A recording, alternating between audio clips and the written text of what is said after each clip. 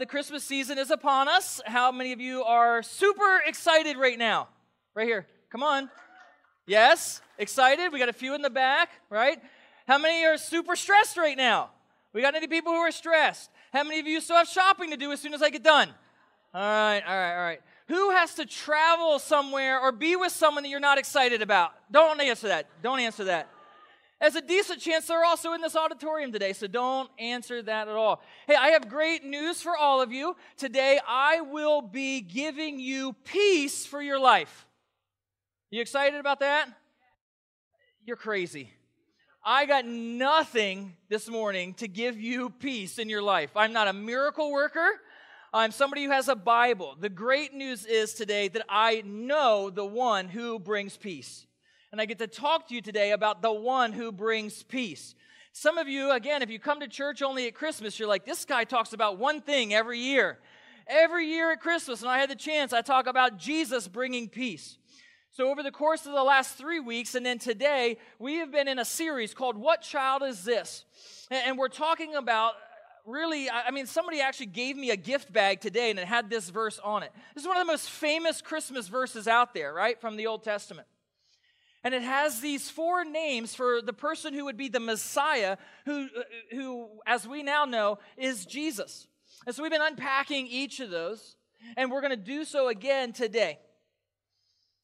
In Isaiah 9:6, as the video said, and if you've read the scripture, you know, the people of Israel were walking in darkness. They were in spiritual darkness. They were in emotional darkness and difficulty, and even physically in their national identity, there was a darkness that clouded everything. And in the midst of that darkness, 2,700 years ago from now, 700 years before the first Christmas, Isaiah, through the Spirit of God, prophesied these words in Isaiah 9:6. For to us a child is born, to us a son is given, and the government shall be upon his shoulders, and he shall be called the Wonderful Counselor, the Mighty God, the Everlasting Father, and finally the Prince of Peace. 700 years after Isaiah prophesied that, Jesus showed up. God the Son came to earth as a baby, and he was given the name Jesus. Throughout his life and his birth and his life and his death and burial and resurrection, his character, his teaching, and all of the things that are related to Jesus, only Jesus has been able to fulfill because he was the true fulfillment of Isaiah's prophecy. As the one who possessed the absolute wisdom of God, only Jesus was the Wonderful Counselor. As the only person who possessed the absolute power of God, Jesus was the Mighty God. As the only one who was eternally God the Son and the only one who could provide eternal life, he was the Everlasting Father. And today, what I want you to see, that only through Jesus can we find true peace. Only through the Prince of Peace can we find true peace. And if you've been with us over the course of this series, you know that we've been taking a more thematic approach to this. And we've gone to the New Testament to look at different ways that Jesus fulfills the ideas behind each of these different words. And we'll do that again today. I'm going to give you several different passages, and we'll talk about a few aspects of what it means that Jesus was and is the Prince of Peace, that Jesus provides true peace. But before we get there, we've got to clear up one question. And that's this question: what actually is peace? There's our 21st century kind of idea of peace, right? We all want peace. Look, it's Christmas, it's busy, I live in a house full of women, I got an extra one here with me now and my mother, and I keep telling my wife, when am I going to get just a little bit of peace and quiet in my house? Like if I just had a little peace and quiet, oh, thank you, Jesus, right? I went out for a walk the other day in the woods, and it was so quiet, and I was like, peace has been achieved in life, and all things are good, right? We love Christmas in my house, and so it's busy, lots of fun, lots of things happening. Sometimes we equate peace with just having a little bit of peace and quiet. Sometimes in your life, if I was to say, what does peace look like to you? Peace would look a lot like a beach, somewhere that's like warm, not the Pacific Northwest, right? It would look like a cabin in the mountains with a wood fire going, and you're by yourself, and it's amazing, and it's quiet, and it's lovely, and it's serenity, and it's relaxing. For others of you, gentlemen, it would be a day at the spa. It's just so peaceful. I'll get my nails done. I'll get one of those hot rock massage things. I've never had one. Don't judge me, okay? Right? So we have these ideas of what peace is. You turn on your news app, right? You start flicking through that, and we have some ideas of what peace might look like. If all this craziness wasn't going on in the Ukraine, if all this craziness wasn't going on in the land of Palestine, if all this craziness wasn't happening all over the world, if there was an absence of war, then there would be peace. But would there really be? Think about it in your own home. I laugh and joke about it, like, are you going to go be around or see someone that you don't care to be around or see? And we kind of laugh, but why is that even funny? Because for many of us, that's actually our reality this afternoon or tomorrow morning, tomorrow evening. There's relationship brokenness, and there's ugliness, and there's weirdness, and we're just kind of like, man, this isn't going to... And so peace would mean that like that relationship brokenness is like fixed, right? And people aren't fighting, and it's the absence of fighting. Maybe for you, Christmas puts that financial pressure on you, and so peace to you, it kind of feels like, man, if I just didn't have that financial strain and pressure. And here's the deal. When we identify peace, like from our own perspective or from a secular perspective, oftentimes peace is like the absence of something, or peace is primarily a feeling, right? I quoted a group in the first service, and I know none of you will know this because you're much more spiritual than them, but there's a singing group. Their name is the Eagles. Not the Philadelphia Eagles, who the Seahawks crushed last Monday night. Thank you very much. Right? Let's go. Right. There we go. But the Eagles, and they have a song that they recorded, and it says, I've got a peaceful, easy... You weren't going to sing? I got a peaceful, easy feeling, right? And there's so much feeling when it relates to peace in our lives. We think about peace as just a feeling. Here's the problem. Feelings are fleeting, right? Feelings come and go so fast. I can be feeling one way in the morning, and later that morning I feel a completely different way, right? I can be feeling one way when I'm up here preaching, and I can feel a completely different way when I get home and I pass out on the couch. Feelings are so fleeting. And so if peace is nothing more than just this like feeling of I feel good, it's coming and going, and we have no idea where it's going to be. Biblical peace is so much more. In the Old Testament and the New Testament, the terms that are used and the ideas for peace, as many of you know, doesn't have the idea of just a fleeting, passing kind of feeling. It doesn't have to do with just the absence of things. When they talk about peace, they're talking about wholeness. They're talking about rightness. One of the ways that people define peace is life as it's supposed to be. You see the difference there? You see, you can get your family reunion together, and you can get one side on one couch and the other side on the other couch, and they're just like not fighting with each other. Is there peace in your living room? Come on. Is there peace? No, they're not, because you can see it in the eyes, can't you? If I leave this room, someone's attacking someone, right? You see, we can get the absence of fighting and still not have peace. But relational wholeness, biblical peace, is when there's reconciliation and restoration and those relationships are fixed and brought back together. Then there's real peace, right? That's how it is in every area of life when we talk about peace. And here's why that's important. I'm going to start talking to you about Jesus as the Prince of Peace. I'm going to read 5 different really important passages of Scripture that relate to Jesus and the peace that He brings.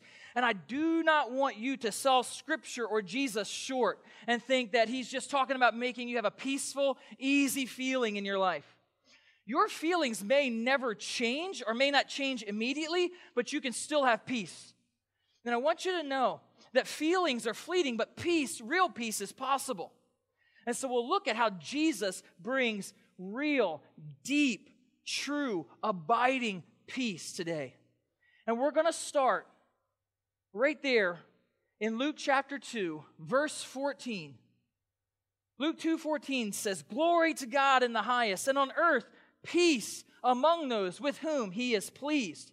And here's the cool part and why I start here. For some of you, even if you're not church people, you're like, I've heard that before.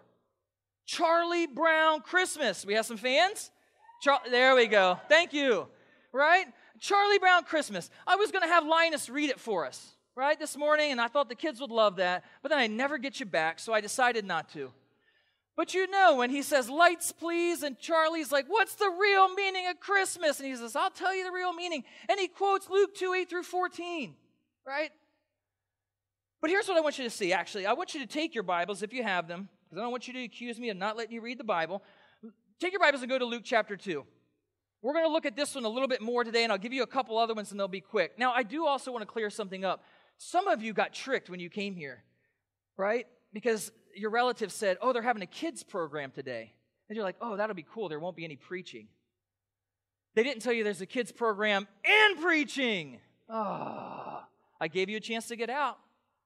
We gave you an intermission. Luke chapter 2. Here's what I want you to see. I'm going to read through the story and just point a couple things out real quick. Luke 2, verse 1. In those days, a decree went out from Caesar Augustus that all the world should be registered. This was the first registration when Quirinius was governor of Syria, and all went to be registered, each to his own town. How many of you have travel plans over the holidays? You traveled to get here, you're traveling later. How many of you have traveled in some way? Let me see your hands, okay? I got to go to the airport on the 26th in the morning. I take mom back to the airport. Am I looking forward to that? Right? I mean, it's worth it. I love mom. But the day after Christmas, travel, chaos is going to ensue. Let me tell you something about the first Christmas and the first Christmas story. There was travel chaos right here. The emperor, the ruler of the world in that day said, all right, I need more money and more tax money, and so I need everybody to go to the place where they were, every man to go to the place where they were born, no matter where you live in the Roman world, get up, move your family, go to the place where you were born and be registered there, so that way I can tax you all. You imagine the traffic problems. Everybody on earth is traveling at the same time. Now, I know that everybody in Puyallup is traveling down Meridian every day, but everybody in the world is traveling, and everybody's getting up and moving around, and they don't have freeways like I-5 or 167, if you actually call that a freeway. They have dirt roads, and everybody's traveling. Imagine trying to get a hotel in that scenario, right? You don't pull out your phone and get it. They don't make reservations. Travel chaos was part of the first Christmas story. It goes even further. All went to be registered, each to his own town, and Joseph also went up from Galilee, from the town of Nazareth to Judea, to the city of David, which is called Bethlehem, because he was of the house and lineage of David. That's about an 80 or 90-mile trip from where he lived in Nazareth of Galilee to Bethlehem of Judea, where he was from. That was his hometown. Any of you, don't raise your hands. But some of you think about, you live here, but home is somewhere else. And what it would look like for you to go back home, right? But maybe it's your reputation, or maybe it's what people thought would happen to you, or any of those number of things. And David's going back home. But he's not going by himself, is he? And that's where this situation gets even a little more chaotic. It says to be registered with Mary, his betrothed. That's his fiance plus, right? Who was with child. Ruh-roh. That's going to be a problem if you're a Jewish young man going back to your hometown, right? They weren't quite as open and progressive as people are today. And so he's going to show up with his fiance and very pregnant with child. In that day, they could take you out and stone you for a thing like that. And they could disown him. They could stone her and disown him for being part of this whole thing. You think you have family chaos, right? Probably none of you are going to somebody's family dinner with the threat of, like, they could take me out into the backyard and stone me. Now, maybe some of them duct tape could be But you think about the chaos that's involved in this story. Verse 6, and while they were there, the time came for her to give birth. She gave birth to her firstborn son and wrapped him in swaddling clothes, laid him in a manger because there was no place for them in the inn. Health problems and health chaos are a reality for some of you today. Can you imagine you're a teenage, unwed virgin who's with child? There's not a hospital. There's not a bassinet. There's not a Bed Bath & Beyond because that went out of business. What do you got? You got a cave and a feeding trough. You see, the chaos in the first Christmas story is real and present. There's even more when Jesus comes, or when the angels come to the shepherds in verse 8. In the same region, there were shepherds out in the field, keeping watch over their flock by night. Shepherds were tough guys. They were the strong, tough, mean guys. They had Harleys in the garage and guns on their hip, and they were the guys that you wanted as your bodyguard. An angel of the Lord appeared to them, and the glory of the Lord shone around them, and they were totally freaked out. That's what my translation says. Yours doesn't? They were totally freaked out. And the angel said to them, chill, guys. It's all good. For behold, I bring you good news. Yeah, because when angels show up and freak you out, that's what you're thinking, right? Good news. One of the things you got to know about shepherds is, in general, shepherds weren't known as the most spiritually upright people on the planet, right? These men were probably very spiritually disinterested. So there's even a level of spiritual chaos. Think of the chaos into which Jesus was born. And we laugh about like travel plans and travel chaos and things like that, but we don't laugh as much about relationship chaos and family chaos. We certainly don't laugh about people and their health chaos that's going on in their life. And all of that pales in comparison to spiritual chaos that's going on in people's lives and in the world. All of that chaos is stuff that breaks our sense of peace. That is the context of Luke 2:14. And the angels show up and they're proclaiming the birth of the Messiah. They're proclaiming the birth of the Prince of Peace. 700 years later from Isaiah, they're proclaiming this person. Glory to God in the highest, and on earth, peace. In the context of chaos, Jesus provides peace. In the context of chaos, Jesus provides peace. And there's a clue in this translation. You probably remember Linus saying, and on earth, peace, goodwill toward men, right? That's the old King James translation. A better way, the modern translations translate this, peace among those with whom he is pleased. Because we can't have any other peace in our lives until we have peace with God, spiritual peace. But I'll talk more about that in a minute. Before that, I want to give you another couple of verses, and this is an interesting thing because these are a couple more verses from Jesus' life and things that Jesus said. Luke 2:14 was spoken on the night of Jesus' birth, the first night of Jesus' earthly life. We're going to fast forward all the way to the last night of Jesus' earthly life before his crucifixion. He's in an upper room with a group of his closest disciples, and he's talking to them. They're freaked out. The one that they've said that they're going to follow, the one that they've given their lives to, has told them that he's got to be crucified and he's going to be gone. And they don't know what they're going to do. And so they've got chaos swirling in their lives. And on that day, as an adult, the last night of his life before he's crucified, he says this, peace I leave with you. They don't have feelings of peace in that moment. They have feelings of turmoil and upheaval, and what are we going to do? And our whole life is being turned upside down. My peace I give to you. And then those next words are the best news for any of us. Not as the world gives, do I give to you. Let not your hearts be troubled, neither let them be afraid.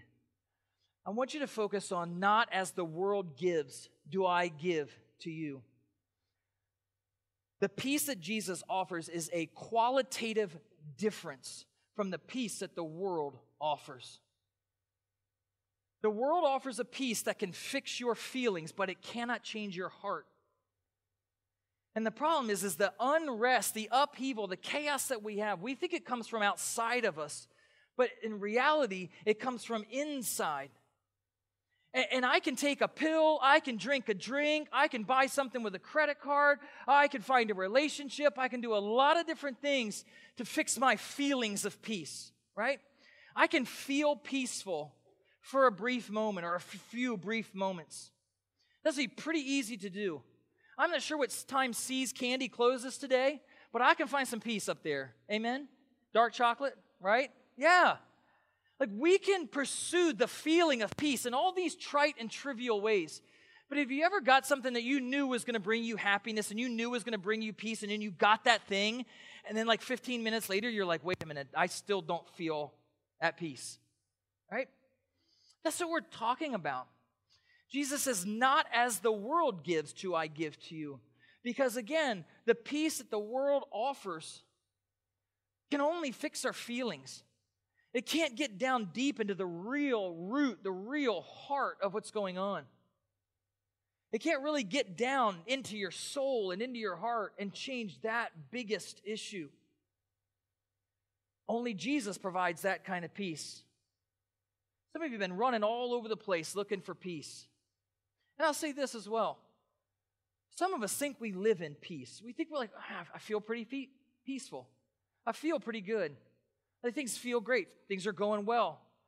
My relationships are going well. My family's going well. My bank account's going well. I feel at peace. Remember, feelings go away very quickly. We can feel really at peace. You may be sitting here listening, like, is this guy going to get done soon? Probably not. And you can feel like you're pretty at peace, but the reality is there's something deeper inside you that's broken. Because remember, peace isn't just about a feeling, it's about something that's broken being made whole.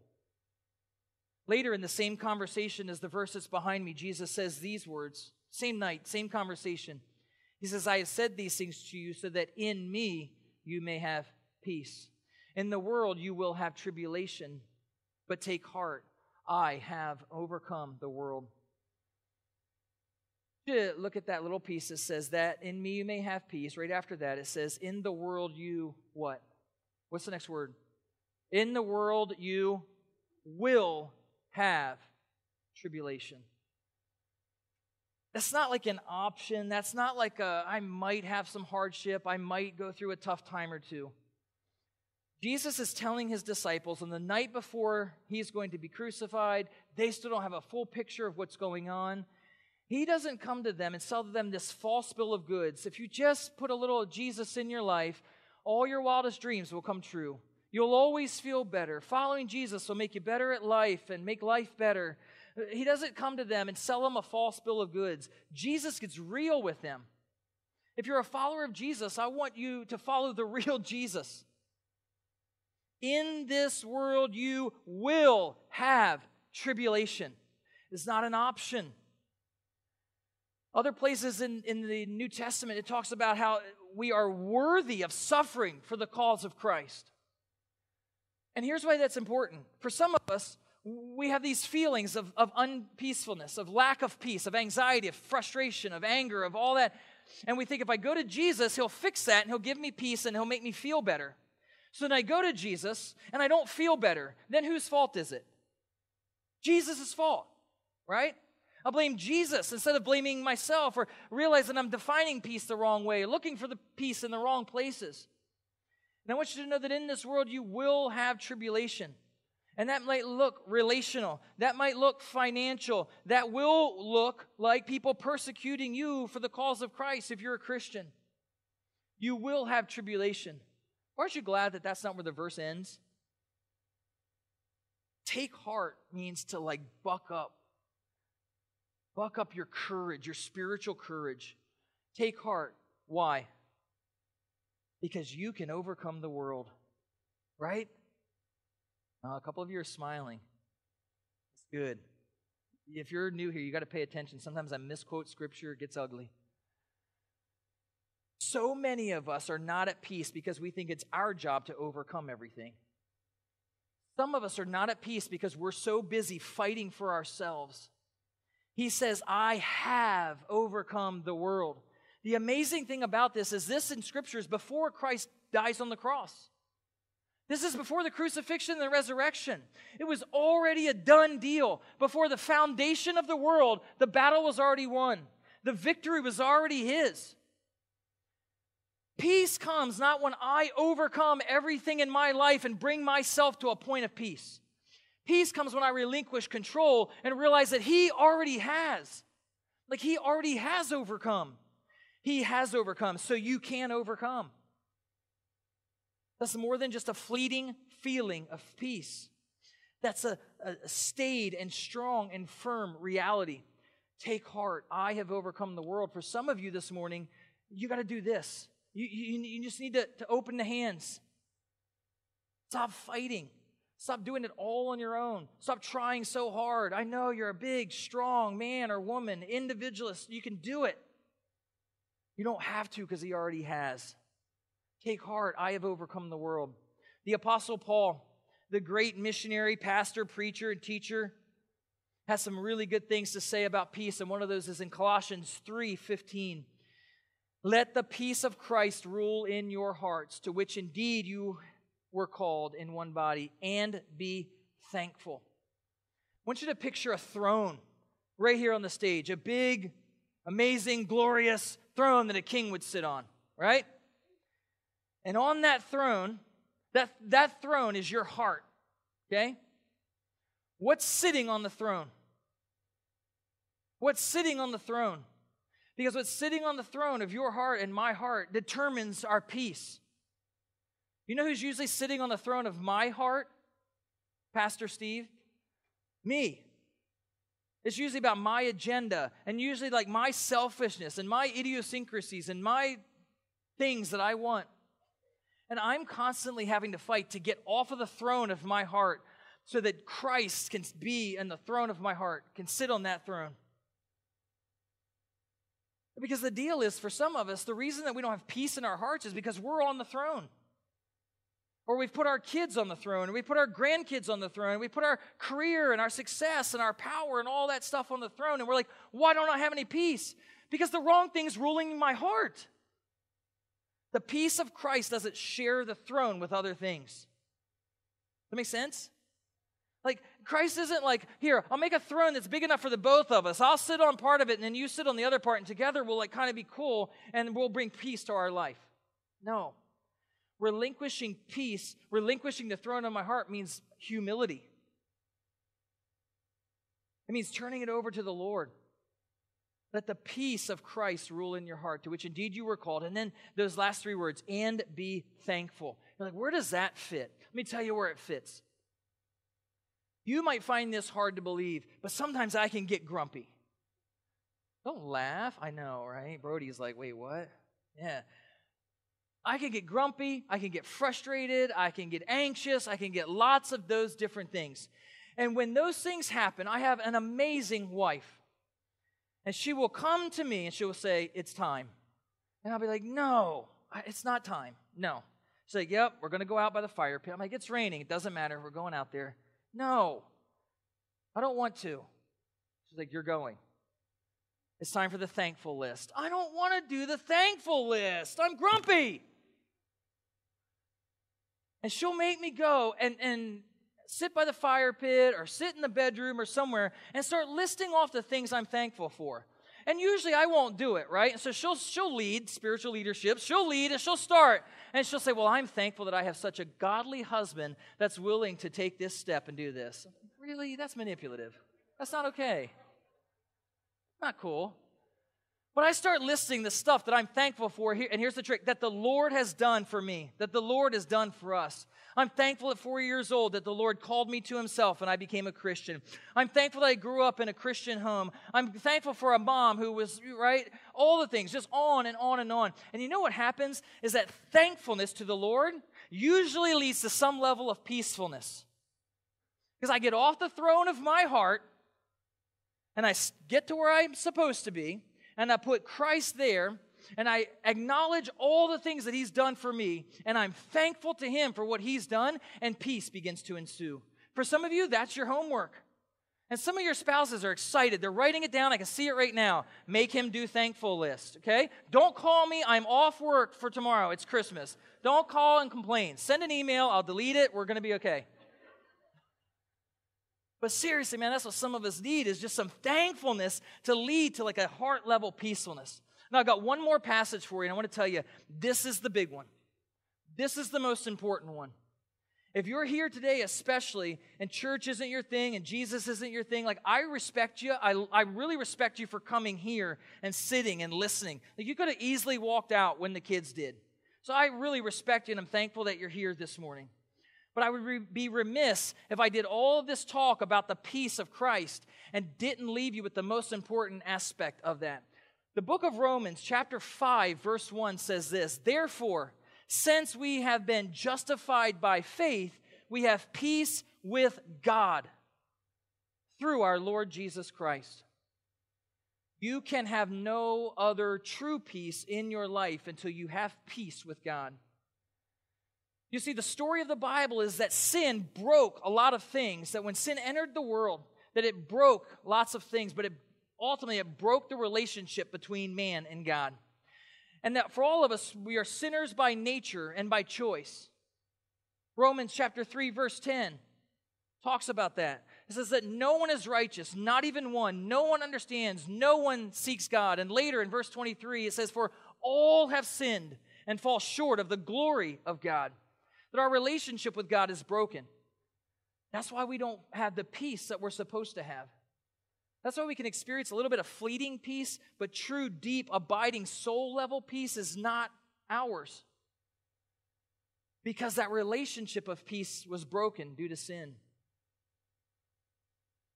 But when Romans chapter 5 says, "Since we have been justified by faith," what it's talking about is that Christ came and He lived a perfect life and He died in our place and He rose again, defeating Satan, sin, and death so that we could place our faith in Him and have peace, have our relationship with God restored. That's the peace that you're looking for. The peace that you're looking for is not the absence of something. It's not quiet in the mountain. The peace that you're looking for is not me finishing this thing so we can get out of here. The peace that we were made for is right relationship with God. Peace with God, and it only comes through our Lord Jesus Christ. Placing our faith in the Lord Jesus Christ. The Lord wants you to have peace this morning.